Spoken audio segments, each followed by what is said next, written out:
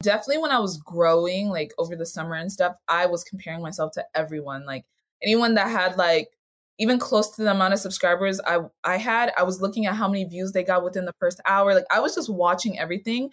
And that was really, really bad for me because it added to the anxiety and the stress of me posting a YouTube video. Because if I didn't get as many likes or as many views as they got, I would think that, oh, this video is about to flop, you know? But honestly, I feel like it's just been practice. Like I've just gotten to the point where it's like, I got to this point because I'm me, you know, like there's no reason that I should be comparing myself to somebody else that has like a completely different journey than I do.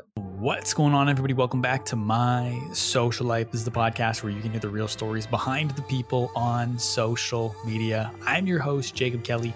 As always, today's podcast is powered by TrueFan. And before we get into today's conversation with Courtreezy, there's a couple things that we need to go over first. If you enjoyed today's podcast, be sure to leave us a positive rating and review, share this episode with a friend, and subscribe to the show. We put out brand new interviews every single Monday, and a brand new Takeaways episode is an audio exclusive where I sit down and break down the most recent podcast episode of the week every single Thursday. And now, without further ado, I'm very excited to present to you my conversation with Courtreezy.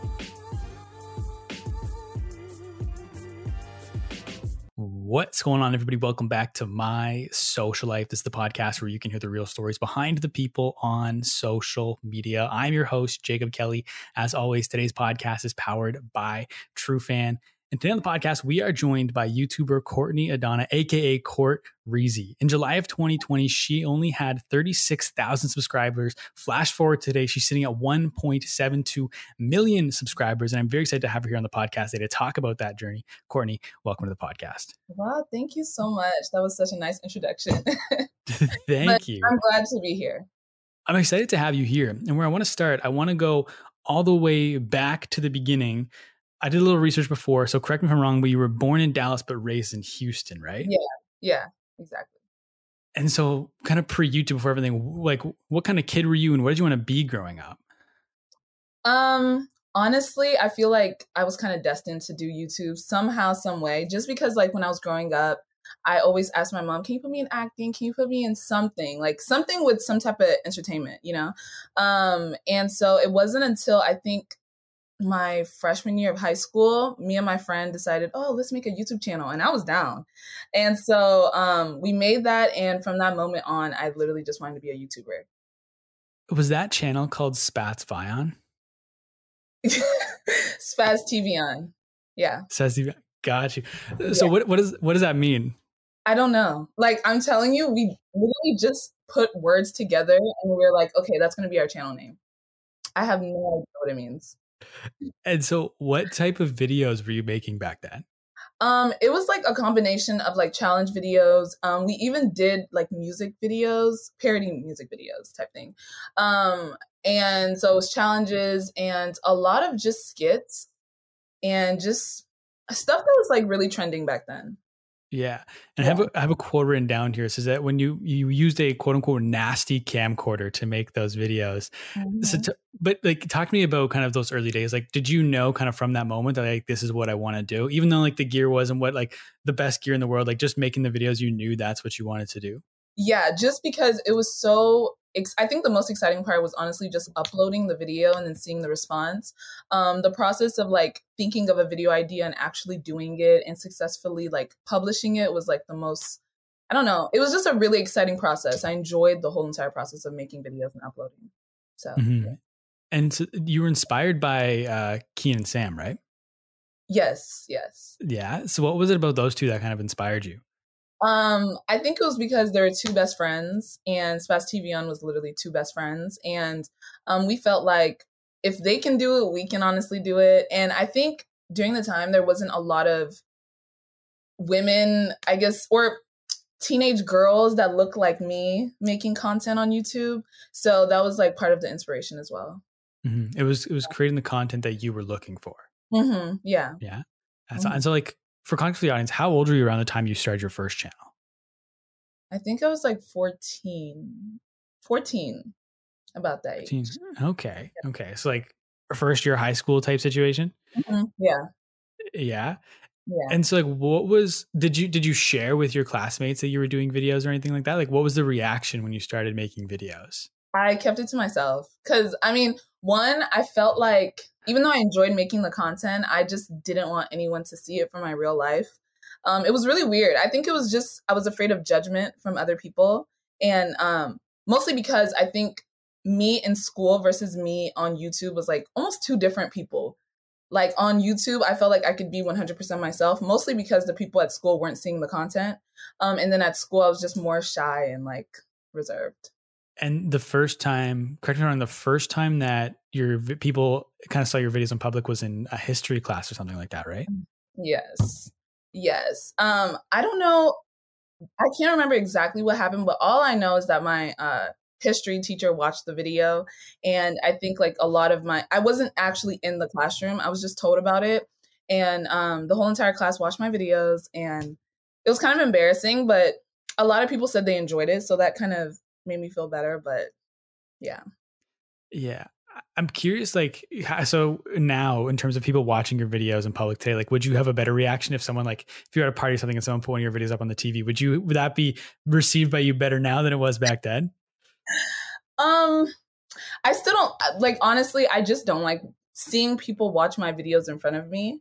But I mean, I don't mind people watching my videos. Of course, like I have 1 million subscribers. So people in my real life have definitely seen my videos, but I just don't want to see you watch it. You know, like it just makes me, I feel like I'll be watching your reaction the whole entire time. And it just stresses me out. Mm-hmm. And what about your parents? Like when you made that first channel, what did you tell them? And like, what did they think of you making a channel? Yeah, well, did I tell them? I feel like I told them later down the line because they're like, why are you always filming videos? Why is your friend always over? You know, like stuff like that. So eventually they did find out about my YouTube channel. And I think during the time I was just doing a lot. Like I was doing stuff at school and I was trying to like make sure I had good grades and like they just weren't really supportive of it in during the time. But now they love it. But yeah. It was kind of a journey, like convincing them to like it. Yeah, because one of the things we kind of sent to me in that form that I have for the calendar was that one of the things was being a creative in a household that prefers education, stuff like that. So is that something kind of like you said it was a journey? So it was like something you had to battle with your parents over the last many years since starting your channel? It was such a huge battle. Like, especially like during college, because it's like I need to make sure I have good grades so I can get into medical school, for example. And if I have YouTube that's like taking me away from studying, it's the problem. We said they're on board with it now. They're all for it. Yeah, love it. I'm curious with your experience in high school versus when you look at high schoolers today. Like, why do you think so many kids want to be YouTubers now? Like, you were kind of ahead of the curve back in 2012, 2013 when you started your channel. But what about like kids today? Why do you think so many kids want to be YouTubers? I think honestly, I feel like one, it's I guess when you watch your favorite YouTuber, a lot of the times like you kind of want to aspire to be like them. And so I think that's part of the reason. But I also feel like I guess when you find out that YouTubers make so much money and like they live like really nice lives, that can really pressure people to want to do it too. Yeah. And then especially since like a lot of people don't really want to go to school. So if they feel like YouTube is a way out, they'll definitely do it. Is the glamorous life of a YouTuber, is that a genuine glamorous life, or is that one that they see on camera and that kids aren't seeing what actually goes on behind the scenes? Oh yeah, definitely. It's definitely like what's seen on camera because behind the scenes, there's definitely stress and just like pressure a lot of the times, especially when you grow. There's so much pressure for you to consistently post and also post things that you feel like are going to keep your audience still supporting you, not making mistakes. Like there's a lot of pressure when it comes to doing social media. And I want to talk more about you blowing up in a little while, in a minute, but I'm curious, speaking of that pressure, do you think had you blown up on YouTube, we'll say 3 years ago, would you think you would have handled that pressure worse, better? Like, how do you think having been on YouTube for so many years prepared you to handle that pressure versus if you'd blown up sooner? I think, yeah, I feel like I don't think I would have been able to handle it as much a couple years ago. That's why I feel like, honestly, like, I guess the blow up, it happened at the perfect time because I feel like at this point, I've like kind of solidified my video editing style. I've just everything when it comes to YouTube is my thing, you know? And a couple years ago, I was still trying to find myself on the platform, trying to figure out what kind of content do I even like posting? What kind of do I want to make videos just to get views, or do I want to make videos that I genuinely feel like is good, you know? And a couple years ago, I was definitely like unsure about everything. I just knew that I wanted to do it, you know? So, yeah. Yeah, and it's taken, like you said, multiple years, multiple channels to get to this point. Because after that original channel, you and Doris, I believe is your friend's name, right? Yeah. Yeah. So you split, right? And you went your separate. You each created individual channels, and then you came back and made another channel. Court and Doris, you made a second group channel after that, right? Yeah. Yeah, and you also had, and then so your channel is called Styled by Court, right? Yeah. But I changed the name now. But yeah, Yeah, it was Style by Court. yeah. I'm just and it's like, why? How come you kept making and recreating different channels instead of just sticking with the one? I think when we started Spaz TV on, that we were literally kids. We didn't really know how to edit like that.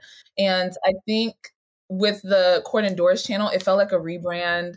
It was just like, it was something new. Of course, we were still going to be making the same type of videos, but it was just going to be more in like more of a mature way and a better representation of who we are.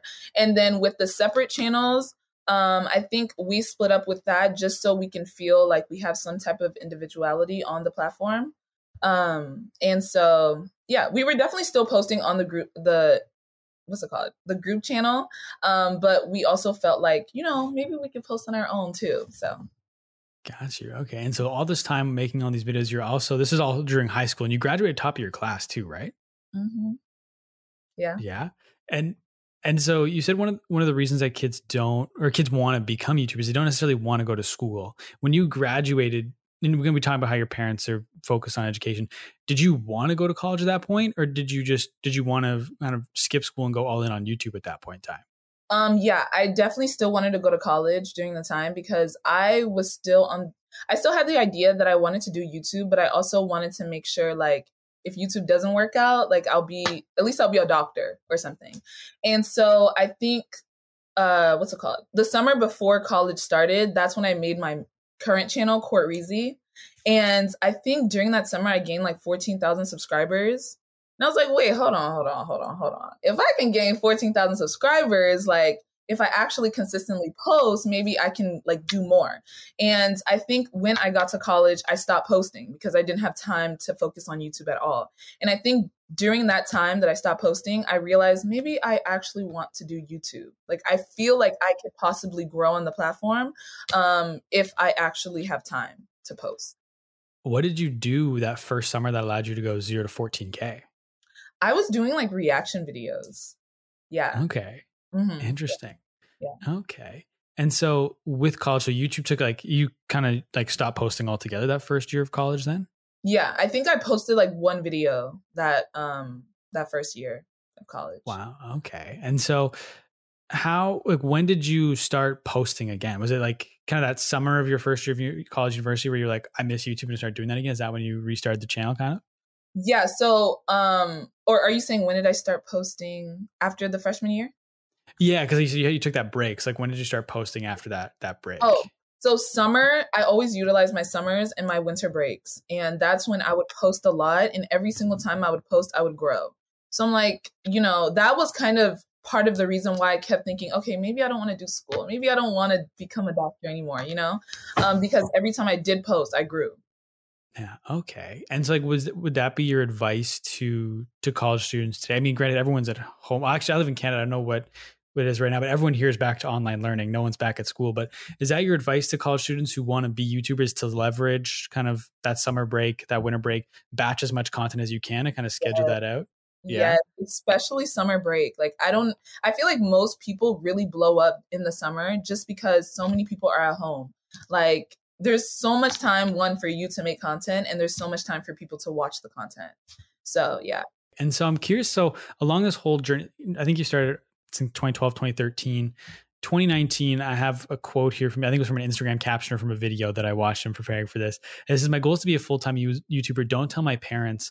I'm curious why you're at this point, 6-7 years into the channel.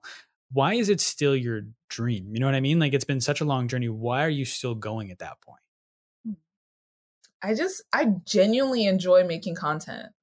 And I feel like it is kind of crazy to think about like how many years went by and I'm still like trying to make this thing happen. But I feel like I genuinely enjoy making content, posting it. And I think deep down, I think I can be successful at it, or I know I can be successful at it. So the only thing that was stopping me was time and like having time to make content.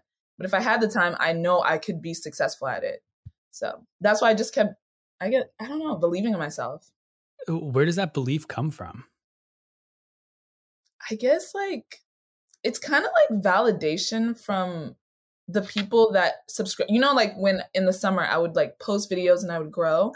So when I was doing that, I enjoyed the process. But the fact that I was growing and the fact that I was seeing all these comments telling me, you need to post more videos, you need to post more videos, I felt like people genuinely like my content. And I have something, I guess. And yeah, I just need to keep going. Yeah. And then how do you handle, because YouTube is very much a roller coaster, especially early on. How do you handle when like one video does really well, might get like 10,000 views, but the next one gets like 500 views? You know, like how do you handle that roller coaster? Oh, that's stressful. Like I still try and work on it today, like because you know, it just sucks because I feel like why didn't y'all watch this? If y'all can watch this video, why can't you watch this one? You know? So it really messes with me a lot, but I just have like the right people around me to remind me that at the end of the day, if it is only 500 people watching this video, that's 500 people that decided to click on your video and watch it. So I just remind myself of small things like that and it keeps me going. Mm-hmm. And you have to keep posting no matter what, right? Yeah. Yeah. Yeah. Yeah. Mm-hmm. And so like, I don't know if this was this year, last year. I think it was June, July, maybe 2019. Yeah, you're getting, again, some of the videos had 400 or 500 views at the time. You post like screenshots in the video. They obviously don't have that many views now. Yeah. But so did anyone ever kind of, as you're going through this, you said you have a good circle around you, but was anybody ever telling you to maybe put YouTube on the back burner and kind of not focus on YouTube and just focus on school? Did you have people in your life that were telling you that? Yeah. Mostly my like parents. Like I know they were looking out for me at the end because they didn't know there's no security, honestly, with YouTube. And they felt like if I just did school, at least I'll have like a backup plan. And when I'm done with school, then I can do YouTube. So they were the main people. Yeah. And to your point, like you said, it's coming from a good place when they're telling you to do that. But you know, deep down, like YouTube's what you want to do. So how do you, I mean, you're battling with the ever fluctuating world of YouTube. You're getting thousands of views on one video, a couple hundred on the next.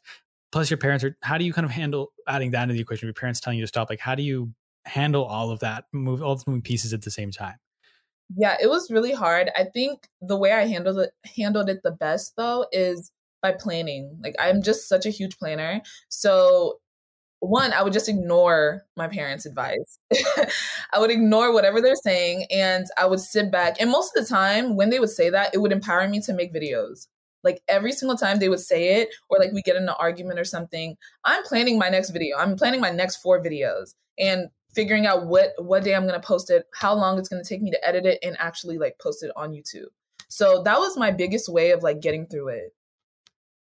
Yeah, it's just, it's the consistency, right? And it builds the momentum and that's what keeps you going, even in those tough times. Mm-hmm. I like that. Was there ever a point where you got close to quitting YouTube? Yeah, honestly. It was kind of, I think it was like my last year of school. And I was like realizing like, I don't know if YouTube is going to work out. Like I've been trying all this time and nothing's happening. So I actually made like a pact with myself kind of it was in the beginning of like, what was it, 2020? I told myself I'm going to post consistently. And if it doesn't work out, then like, I'm just going to focus on like doing school. And it ended up working out, luckily. But yeah, that's honestly when I was thinking about quitting. The main reason I even had that idea was because it felt like everything in my personal life was just going bad. And like adding YouTube to it, it just didn't feel like it was worth it at the time. So. And then you were planning to go to nursing school, right? Like you graduated and then you were going to go to nursing school. Yeah. And then so that's summer, then before nursing school which was this last summer, is when things really started to take off, right? Mm-hmm. Yeah. Yep. And so the videos, correct me if I'm wrong, but the videos that really started to get a lot of traction where you really started to grow, that was the rating TikTokers N-word apology videos, right? Yeah. Where did that idea for a video come from? Like, I thought it was awesome. I was on the phone with a friend of mine earlier today. I was telling him about this podcast we recorded. I told him about that video series, and he thought that was amazing. It's like, where did that content idea come from? I think during the time, I don't know why there were so many apology videos coming out. Like this TikToker, and TikTok was like the biggest thing at the time. I mean, it still is, but everyone was talking about TikTok the beginning of the COVID or pandemic or whatever. And so yeah, I think I realized like, let me just rate them. Let me just do that. And also during the time, I mean, I had no other choice. I was just thinking of ideas to do and just trying to focus on making sure I grow my platform as much as possible. I didn't even expect the video to blow up, mostly because it blew up like weeks after I posted it. So I guess when it did start blowing up, I was just like, whoa, I just gained 30,000 subscribers. What's happening? I'm scared. But yeah. Why do you think it took weeks for it to start getting traction? I think because no one was watching my videos. And I think because honestly, before I made that video, I think I was getting like 200 views per video, which I mean, I'm still grateful for, but it was low. And I think also because I was talking about TikTok and TikTokers, people were really interested. Mm-hmm. Did you go back from when you initially posted? Did you go back and like change the description, the title, the thumbnail, the tags, or anything like that? I didn't change anything. Like the video just started randomly getting views. So. And when did you first realize it was taking off? Like, were you checking your analytics every day and you just happened to realize it? Or was it just randomly you checked your channel one day and it had like thousands and thousands of views and you were like, holy shit? Yeah. So I was rarely checking my analytics because I wasn't really getting views. So I just stopped checking. But I think one day I just was getting a lot of notifications from YouTube because sometimes YouTube randomly notifies me for stuff. And so I was getting like comments on the video.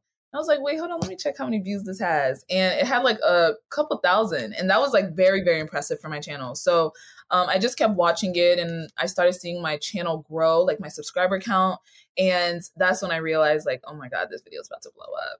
A lot of people have a viral moment, but not a lot of people capture the momentum of that viral moment very well. But you did perfectly. Why did you decide to follow up to do a series of those videos instead of doing other types of content? Was it just because this worked? Let's see how long I can make this last. Yeah. So yeah, exactly. Like I just felt like if I post this video, obviously it's good. And I think another thing that was really good was because people were watching my other old videos and they're like, oh, I really like her quality. Like I like what she posts. But yeah, I saw that the video was really successful. So I'm like, you know what, let me do a part 2. There's a lot of TikTokers that said the N-word. So I was like, let me just make a part 3, a part 4, whatever. But I just made sure to also do other types of videos in between the videos. So in case like people watch the video, they go back and watch my other one. And I don't know. I just made sure to keep it going and span it out like over the summer. Yeah, and that way you're not pigeonholing yourself into one type of content. You're not just known as a person who rates TikTok or N-word apology videos. Yeah. Okay. That was actually one of like my biggest fears. I didn't want that to be like the only thing I'm known for.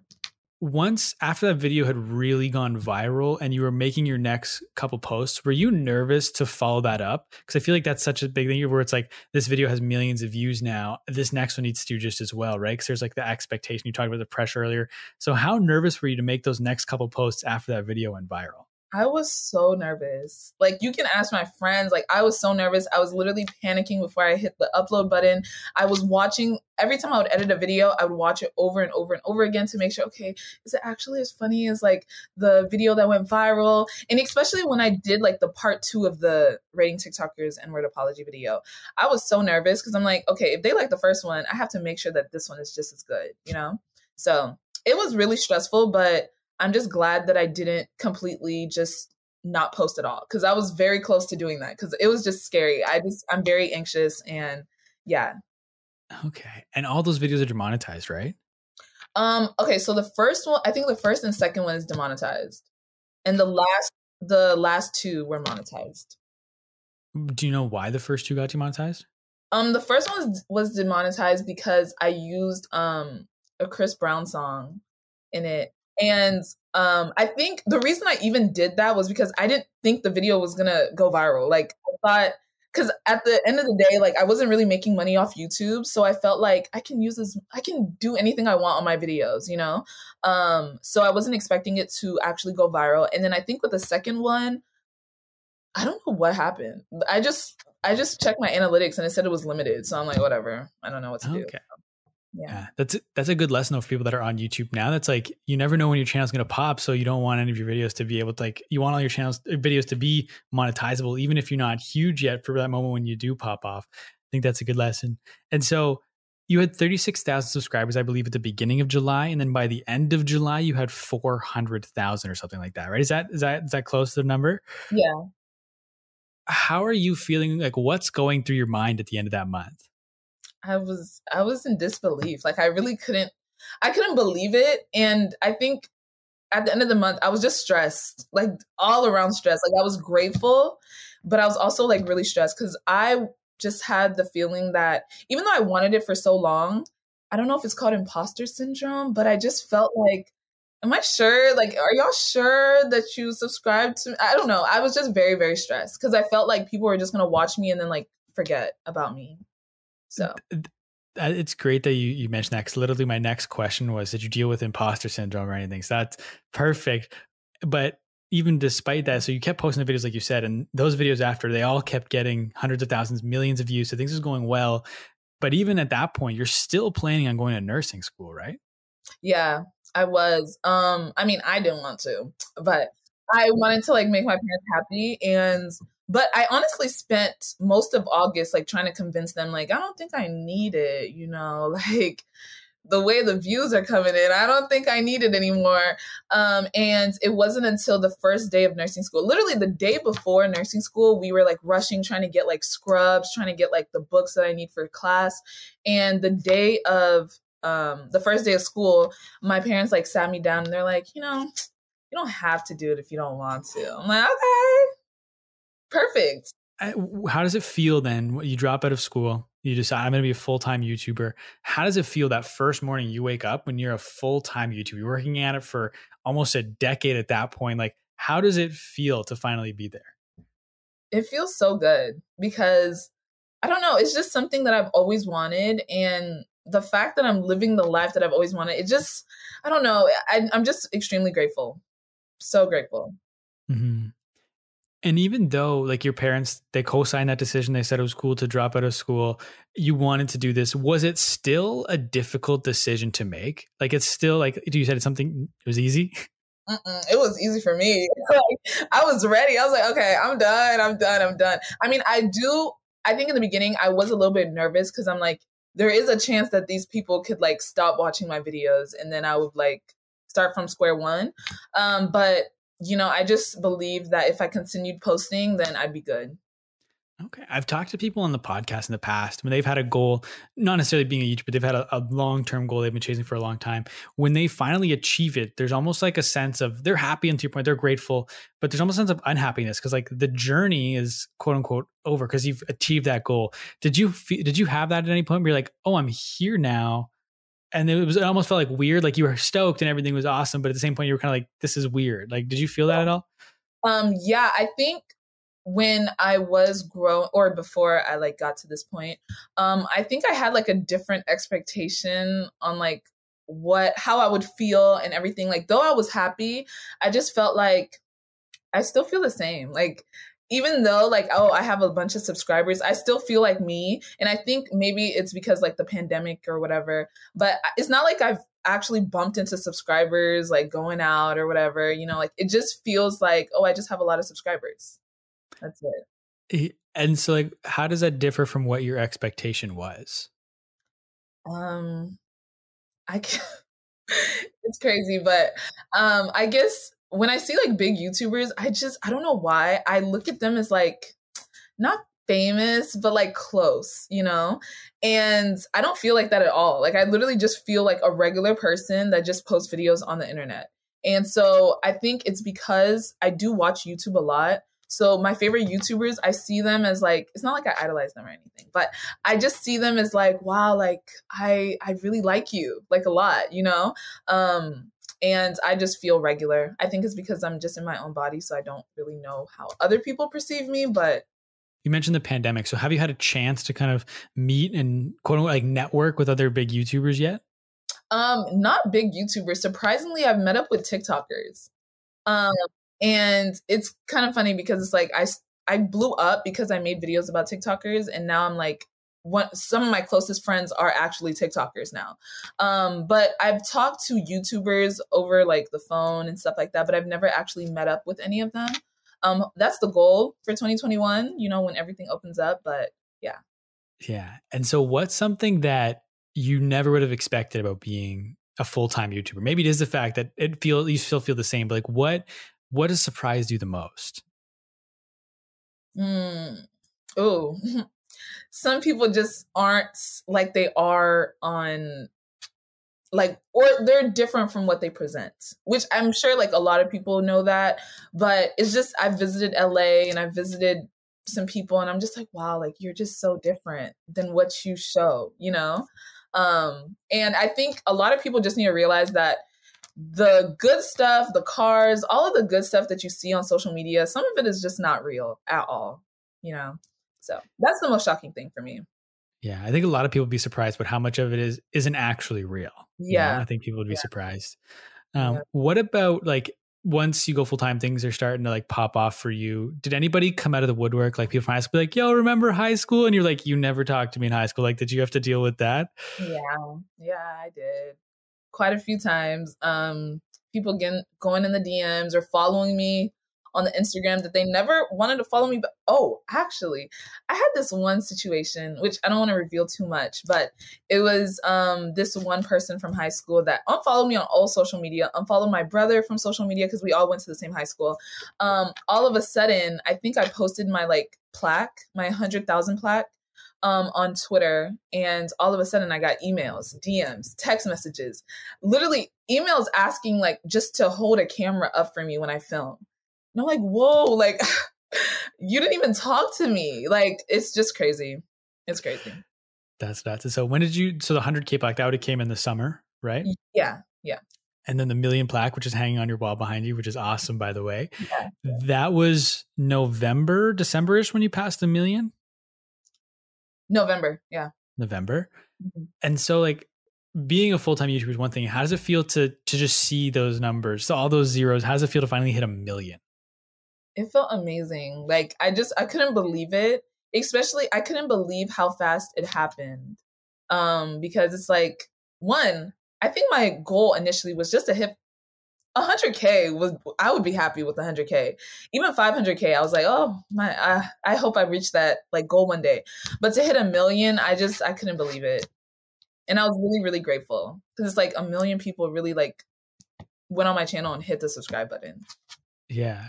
Yeah. What's harder? I mean, I've heard Casey Neistat say it's harder to get your first, I think it's 10,000 to get to 1 million. I mean, I guess your first summer, you hit 14K pretty quickly. So is it similar for you where you understand why that first 10K is the hardest, or was the million the hardest for you?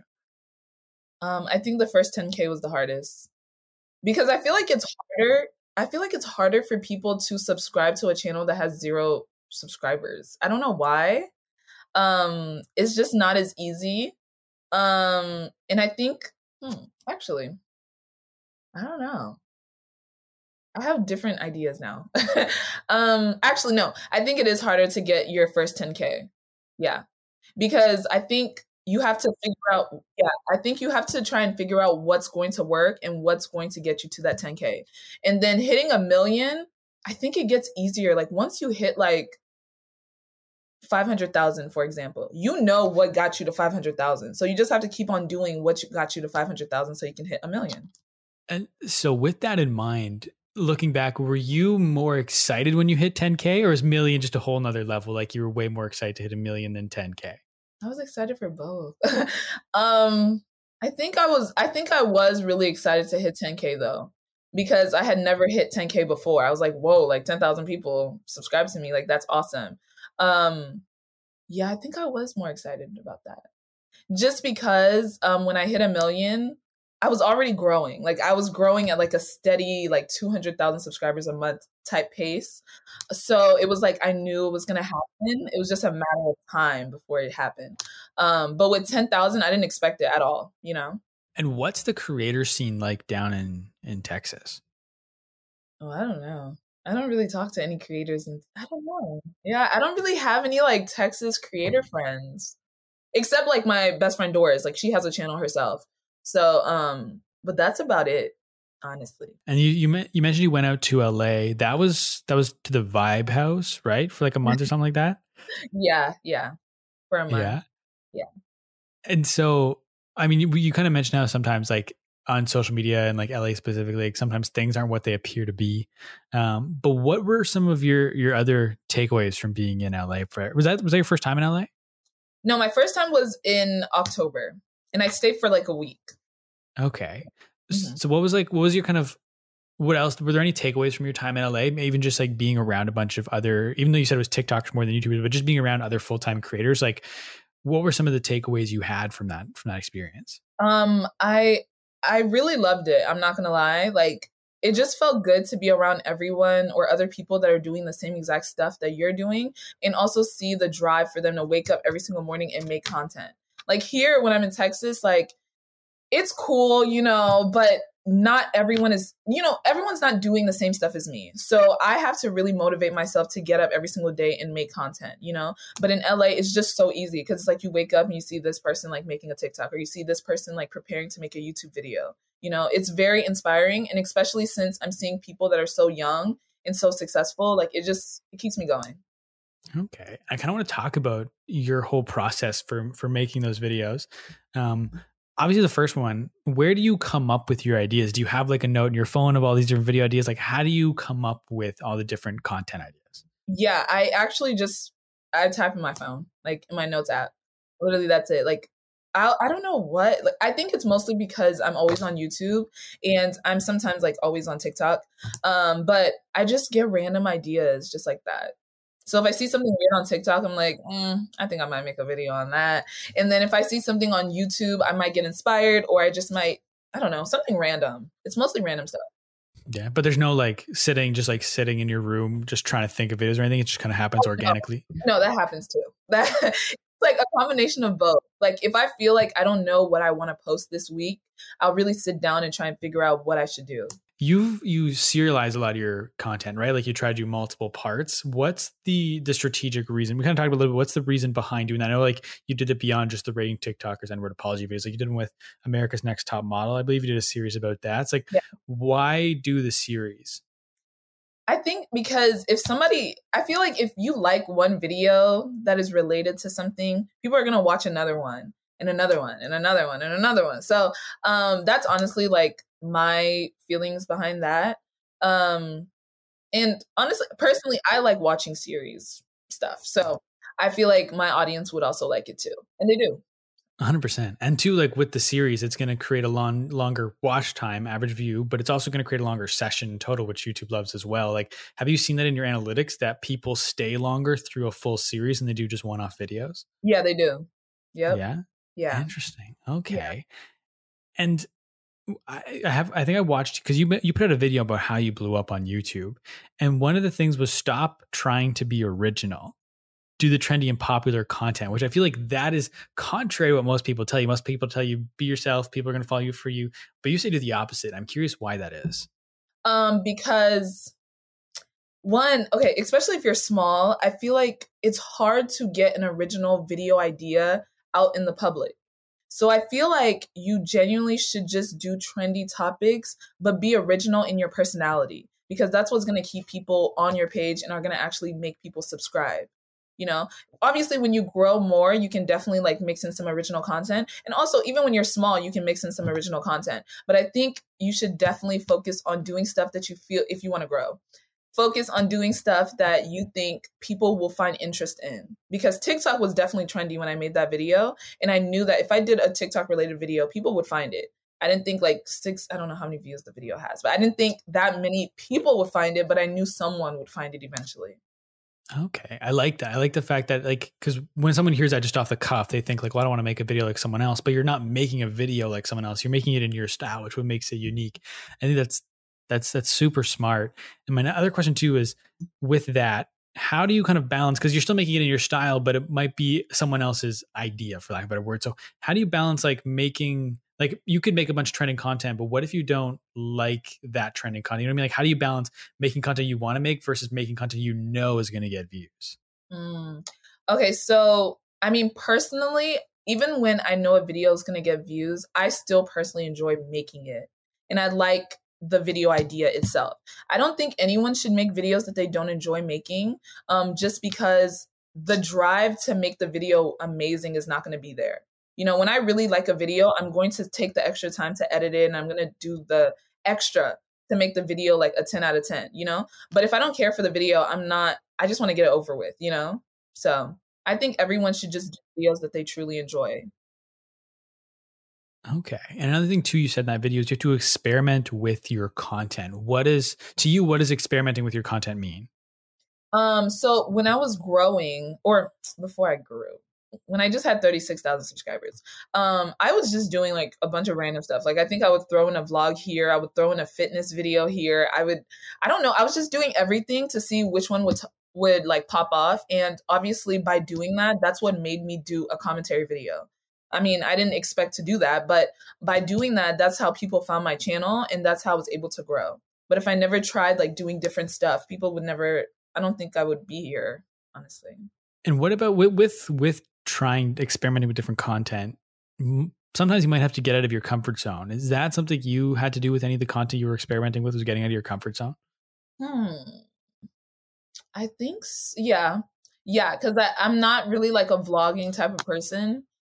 So I've posted like a vlog here and there, and it's not really my thing. I mean, I definitely want to get into it more, but I've just never really been like a vlogging type of person. I get nervous to hold a camera up like in public. But that was like the biggest thing I had to do. Do you have any tips for people that also struggle with vlogging in public? I mean, I still need tips, but I think honestly, just try not to look at other people. I think if you just focus on like holding the camera and looking at the lens and you don't see other people, it gets easier. And especially if you go out with other people. So if I'm out with friends, it's a lot easier for me to vlog in public than it is if I'm by myself. 100%. I agree. I mean, like my vlogging channel is 41 subscribers, so we're on a bit of a different playing field here. But like I've felt that where it's like when you're with people, it's so much easier. But talk to me about then so we talk about how you come up with the ideas. What about scheduling them out? Like, do you have a calendar or something that you follow where you map out all your videos? And like, how far ahead do you try to plan? I try and plan like a month in advance or, yeah, a month in advance, but I don't ever like stick with it. That's my issue. Like I'll make like a huge plan on like when I'm going to post and when I'm going to like film the video, but I just never do it. And a lot of the times, like the videos that I have planned for the month, it doesn't happen. Like I might like switch it out for something that I thought of that week. So yeah. Why is that? I don't know. I think it's because, let's say if I have a video idea like April 1st, I plan out my whole entire month, right? Once April 15th comes, I realize I don't really want to upload that video. I don't really want to make it. I like this video idea better. And that's just why that would happen. And so how often are you uploading? Once a week right now, twice a week? What's kind of your schedule at the moment? Yeah, I upload once a week. Once a week? Okay. And so how important, like before you blew up, you were kind of sporadic with your posting, right? It was like once you started posting consistently, that's when you really started to get the traction, right? Was it consistent posting? Mm-hmm. How hard is it to post a new YouTube video every single week?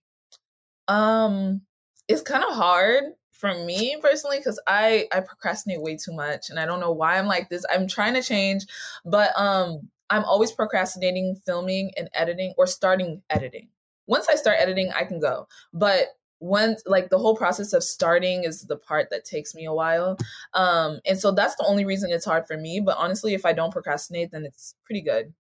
Okay, and so what does the filming process look like? Like first off, how often do you film? Because you're posting once a week. Are you trying to like sit down first 2 days a month or something and batch out all the videos for the month? Or do you do them like film them once at a time? I filmed like I tried to post or film like 2 videos. So I have like 2 weeks of videos ready, So, like today I actually plan on filming like 2 videos and that's going to be like my video for this week. No, next week and the week after. And so that's typically what I do. It's very hard for me to like sit down in the beginning of the month and film like a whole bunch of videos. I want to do that, but it's just I can't. And so like if you were to get or approximate, like how long does it take you to just sit down and film the content for one video? It really depends on the video, but typically it's like 45 to an hour, 45 minutes to an hour 30, around that time period. Okay. And the videos come out around 15, 20 minutes long after Mhm. after editing? Yeah. Okay. I cut out And a lot. yeah. Yeah. Do you script the videos or anything, or do you just kind of do it off the cuff and just sit down and go? Okay, so when it comes to like my intros, I kind of script that because sometimes I want to put like a little skit in or something like that. But most of the time, like the rest of the video is like just free. Like I just do it. Yeah. Okay. And then editing. I'm assuming editing takes a lot longer than filming, right? How long does that take you normally? Um, hmm, days. But I mean, if I'm not getting distracted, it would take me maybe like 8 to 10 hours over Per like video. days. Yeah. Wow. And are you looking for an editor? Is that something you're considering? I've thought about getting an editor because I want to start vlogging on like my second channel. So I would probably get an editor for that channel, but like for my main channel, it's very hard for me to like give that away because I just feel like I don't know, I just like the process of editing, even though it takes forever. I just get random ideas when I'm editing, and I feel like an editor may not do it like I want it, you know? Yeah, no, I feel that giving up the control of your own video must be, especially after editing them yourself for so long. I can get how that'd be hard. Is there anyone that kind of inspires you when it comes to creating, whether it be your presence on camera or the way you edit your videos? Is there anyone you kind of look to, not to copy, but to just kind of take different parts of people that kind of inspire you in your own content? Hmm. Not really. There's not a specific person that really inspires me. I definitely have YouTubers that I love watching. But I mean, most of the time, the YouTubers that I do love watching is because they are just being themselves. So I guess that can kind of be like my form of inspiration. I just like being myself in my videos. Um, but I wouldn't say there's like one specific person that inspires my content or inspires like what I do. And what's your gear situation look like? Like, what are you using to make all your content? I just use like Canon G7X, like the small little camera. Okay, and you used to edit on Sony Vegas Pro, right? Hmm. And have you upgraded to Final Cut or Premiere yet? Yeah, Final Cut. Yeah, Final Yeah, Cut. yeah. Okay. And so once you filmed the video, you've edited the video, now you have to upload it. Do you have a a thumbnail strategy that you use? Like, do you try to have specific things in your thumbnails? Like, what does that look like for you? What catches your eye in a thumbnail? If I'm doing like a reaction type of video, I definitely want the thumbnail to have something that would like catch your eye, like, whoa, what is that? You know? So that's typically my goal with all my thumbnails. I just want it to be like you can't help but click, you know? Um, but yeah, that's honestly like my only strategy. And I edit all my thumbnails on my iPad. Like I've never done it on my computer or anything. But yeah. Okay. And clickbaiting works if you do it correctly. I think that's another quote from your video about how you blew up on YouTube. How do you correctly clickbait? Um do you? I think one, you can't lie. Like I don't like when people are just completely lying, but I think you can like stretch the truth a little bit, you know. And so you can also like try and make it a little bit more dramatic than it should be. So I think like with my rating TikTokers apology, I think I like put the TikTokers, I made it look like they were crying or something in the thumbnail. And so like people are like, oh my God, were they crying in their apology video? And so they click. So it's small stuff like that, but no lying, because I feel like that's just a lot. You'll get dislikes if you lie. Yeah. And what about, do you do anything with SEO or tagging your videos or anything like that? I was more into it when I was like before I like blew up. I was like trying to focus on putting the right tags and stuff, but I heard that tags don't really have that much of an impact. I think the most important thing now is like one, your thumbnail for sure, and then your title, and then I think the first two lines of your description box. Okay, interesting. And what about, and like, and obviously like watch time is another big stat. So what are you doing to increase watch time in your video? How do you try and keep people through that whole video? I feel like I try not to waste too much time like with random stuff, you know?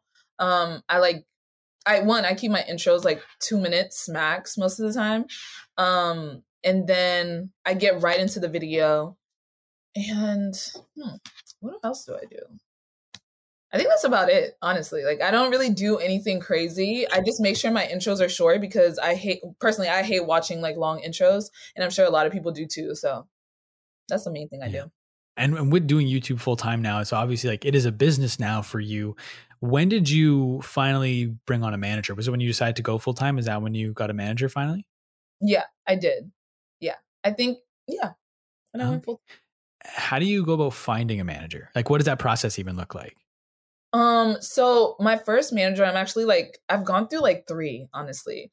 I think my first one found me. And also my current manager found me too. So I think that was the main thing. I wasn't even thinking I was ready for a manager during the time until they hit me up, and I was like, oh, okay, I guess you could offer me brand deals, because I wasn't getting any at the time. And I also didn't know how to like negotiate deals. I didn't know what my rates should even be. And so, yeah, they just found me, said they really liked my videos and wanted to, like, I guess, work for me or work with me. And so the manager, do they just bring you brand deals, or like what else do they like? What does their full kind of scope of work look like when they're working with you? So yeah, I've had like different types of managers. So my first manager mostly focused on getting me brand deals, and that was about it. And my current manager is more focused on brand deals, and just like getting me different projects, keeping like making sure I'm active on all types of social media, like I guess like 360 type of thing, like focusing on everything relating to me. Okay. And how do you determine what projects to take on and what brands to work with? I mean, we honestly just look at previous, like there's this one brand that actually reached out to me about working with me, but they just have a horrible reputation. Like, yeah, just horrible reputation. So we honestly look at that, and we also just, see what works best for my brand. I don't want anything that's like too sexual or too crazy, because it's just not my brand. And I also just look at things that I personally have used in the past and things that I genuinely enjoy. What was your first brand deal? I think it was Shein. Shein. You know Shein, right? Yeah, it sounds familiar. Yeah. That's a clothing brand. Yeah, that was my first one. Okay. And was that like, did that happen recently? Like, when did you, so you said you weren't really getting brand deals before you had a manager. So did that come after you got your first manager? Yeah, it did. I think it was like September or no. Yeah, September. And I know it's obviously, it's going to differ depending on who you work with and the amount of creative freedom that each brand gives you. But how do you go about incorporating brand deals into your videos?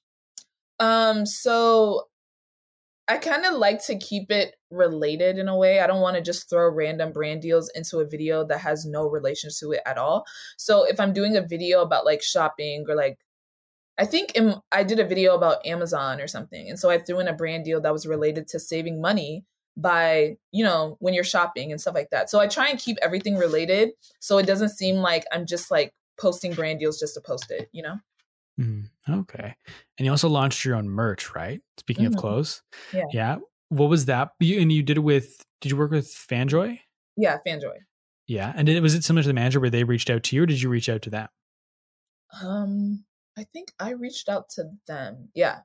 Yeah. Yeah. Mm-hmm. First off, how cool is it to have your own merch line and get your own clothing for the first time? It was amazing. Like, especially when I took the photos and everything, and the website actually launched and people were actually buying. Like, I was like, whoa, okay.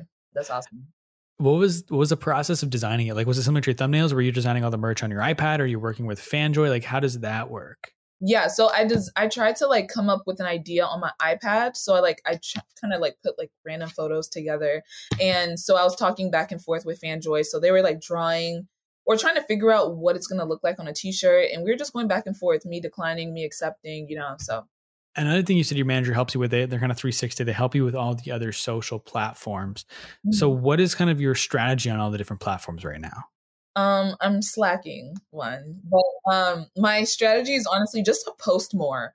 I don't know what it is. Like, I'm just so lazy. I don't know what's wrong with me, but I really should be posting more on my Instagram, and especially TikTok. Like, TikTok is really like blowing up, or it's not blowing up, but TikTok is a thing. So I think I should definitely be utilizing TikTok a lot more.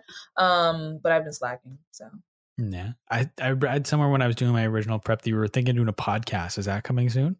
Yeah, I thought about that. No, it's not coming soon, but hopefully in the future we will have podcasts. Yeah. Okay. And you mentioned, have you been recognized in public yet? Have you had your first person recognize Yeah, you?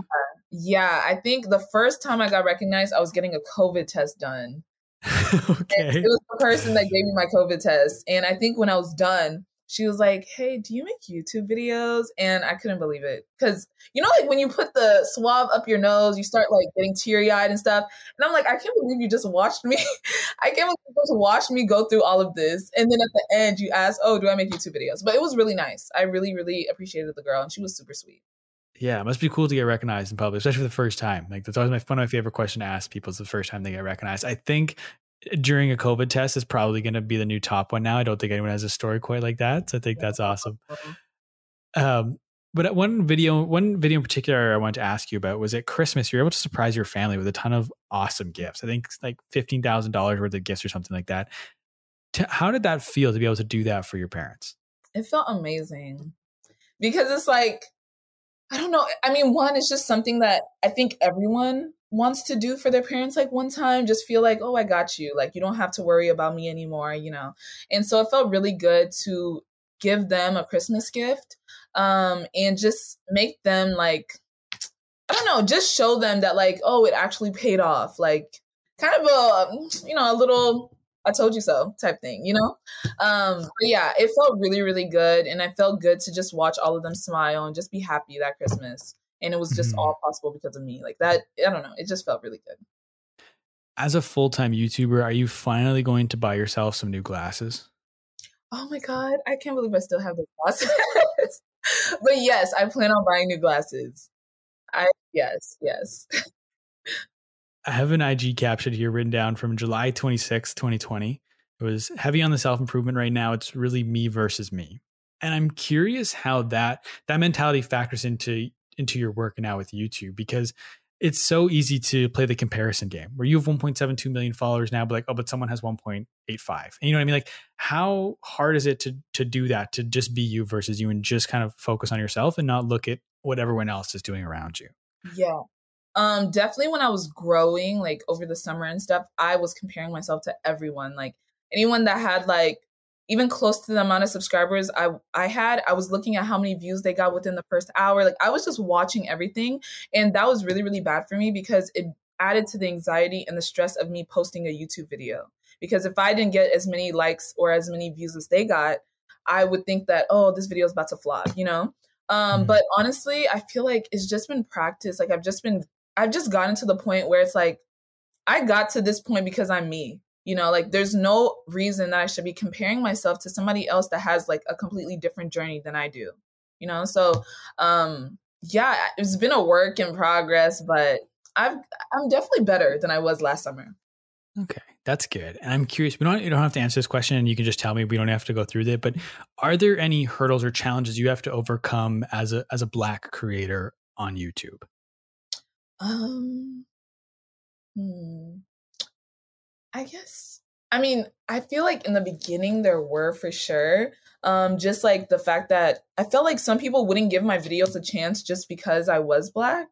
And I definitely didn't get, like, let's say if I was to do the same video as like, I guess a white content creator, I definitely wouldn't get as many views, or I don't know. I just feel like I just felt like I had to do a lot more in my videos to make sure like I'm getting the watch time, make sure that people are actually watching throughout the video, and hopefully I get a subscription compared to like other people on Mm-hmm. the platform. So.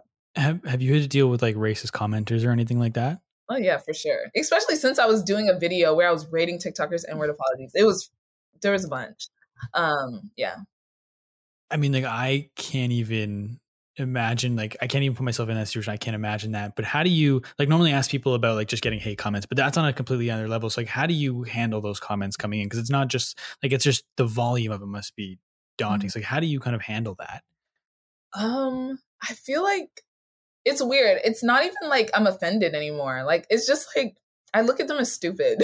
Like honestly, I'm like, you literally just came to my channel. You came to my own YouTube video. You probably watched the whole thing. Okay, let's be honest. You probably watched the whole thing and then you left a comment. Like, and it's a hate comment. It's just weird. Like, I feel like you have too much time in your hands. And so, and I think also I feel this way because I do have a lot of good comments. Like most of my YouTube, I don't get a lot of hate comments, luckily, especially since I stopped doing the rating TikTokers apology videos. But I don't get a lot of hate comments. And so when I do get that one hate comment, it's just like, you know, it's not even worth it. It's not worth a reaction at all. Mm-hmm. Okay, that's fair enough. And how often do you reflect on the whole journey? Back to creating your first YouTube channel with Doris to where you are now. Like so you created your first ever YouTube video in 2012, 3 channels ago. It's been a long journey. I would not trade it for anything. How often do you look back and reflect on the whole journey? I feel like it happens like every month, honestly. I think especially when I reach like a new milestone, I think because I just hit like 1.7. So when that happened, I'm like, whoa, like I'm literally 300,000 away from 2 mil.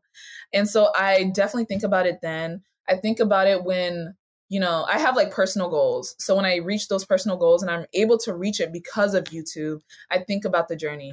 And so, yeah, or like if I do random stuff, like if I go out with my mom and like buy her stuff, like I think about that. And I'm like, wow, like this time last year, I wasn't able to even afford, I don't know. I wasn't able to afford a lot of things, honestly. So yeah. If you could go back and tell Courtney in 2012 when she's about to start making her first YouTube video some advice, what would you tell her? To keep going. Yeah, honestly, just to keep going, and that, even though the journey is going to be long, it's going to be worth it in the end. Mm-hmm. I like that. What's next for you? What do you have coming up? Honestly, hopefully a lot of new stuff. I mean, I might be moving. Yeah, like just hopefully a lot new stuff. Like hopefully we're gonna be getting new phone cases, new merch, and consistency on my vlog channel. So how do you balance everything, especially with wanting to increase your content output? You're working on new merch, phone cases, everything. Like, what's your schedule look like day to day? I don't know. I don't know how like honestly, I don't really do it that well. Like I feel like how I just listed everything, it seems like everything is like going good. It's really not, like mental turmoil right now. But I take it day by day, like especially with my vlog channel, I'm just deciding I want to be consistent on that channel. So I'm going to try and find an editor because I know I can't do it. And especially since I have a manager, he makes it so easy to, if I want to do merch, we can actually do it on a phone call. We can do stuff. And it's not like all the weight is like put on me, So. Mm-hmm. You mentioned that you haven't really changed. You feel like you haven't changed. You're still you despite everything that's happened. How do you stay grounded? Because that doesn't happen with everybody. When they get to success, they don't necessarily stay the same. So how have you been able to do that?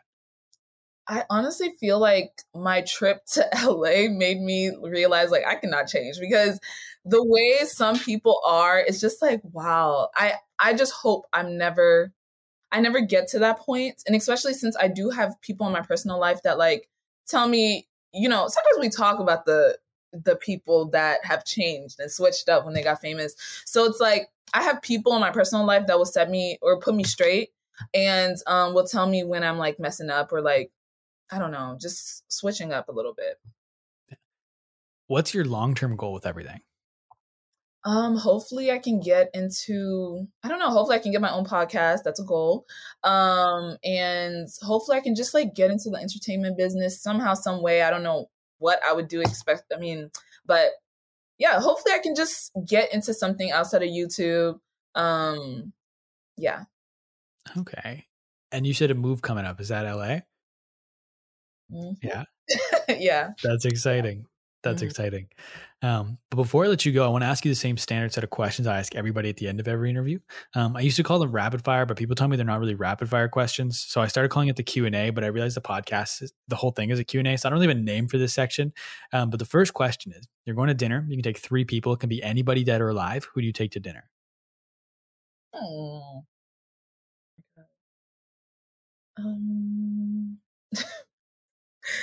I think I would take Corey X Kenshin, favorite YouTuber. I would take Nicki Minaj, because I feel like it'll be funny. And who else would I take? Doris, my best friend. I like that. What is some of the best advice you've ever been given? To keep going. I feel like it sounds really cliche, but I mean, honestly, in my life, I've seen it to be like obviously useful. Yeah, that's the most important advice. Kind of on that point, actually, how do you know when to keep going versus when to throw in the towel? Like, how do you know when it's time to change things up? Personally, I feel like if you don't see any progress, so yeah, like if you're doing something and it's like you're not, but it's kind of, but yeah, like I feel like if you don't see any progress. And I think that's right. I think a lot of people just expect progress to come in a week and not necessarily in like a year or two. You know what I mean? It's like progress is important, but people sometimes don't have the patience to get to the progress, if that makes sense. Yeah. What is one thing about you people wouldn't expect? That in my videos I'm super, super outgoing and like just so happy, and I don't know. In person, like honestly, when you first meet me, I'm like more reserved and more like on the shy level. And I don't talk like a lot unless I like really get to know you. What is one thing that's so important everybody needs to know? Ooh, I guess grass is not always greener on the other side. Okay. Well, I'm curious why that's the important thing. I guess I'm just thinking of like YouTube. I feel like people, and I even had this expectation, like famous YouTubers, big YouTubers have like such an easy life, like everything is good for them. When it's like that's not the case at all. Like I think even though they may have more subscribers, more money, or more whatever, there's more problems for real. Like I think that is definitely true. More anxiety, more pressure, more stress, and all of that. What are some of those problems that you didn't expect before becoming a full-time YouTuber? Just like mostly like just feeling like I'll be forgotten. I feel that's like a weird thing that I feel like it happened more when I think especially since I like grew so fast. I feel like some things that happen really fast like can be lost really fast. And so I think that's like one of the stuff that I didn't ever expect to like feel, because obviously before I grew, I just felt like, I'm good. Like, I don't know. I don't know. I think that's it. Yeah. Yeah. For the last question, I like to flip the script a little bit. So instead of me asking the question, it's you asking the question, but it's not to me. Pretend you have a crystal ball and you can ask this crystal ball any question, you'll get the 100% honest answer. What is one question you want to know the answer to? I want to know. Oh my God. I guess where will I be in 5 years? Okay. It's a good question.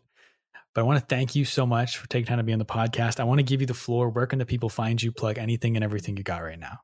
Okay, thank you so much for having me. You can find me on Instagram, Courtreezy, YouTube, Courtreezy, and I think on Twitter, Courtreezy_. It was nice being here.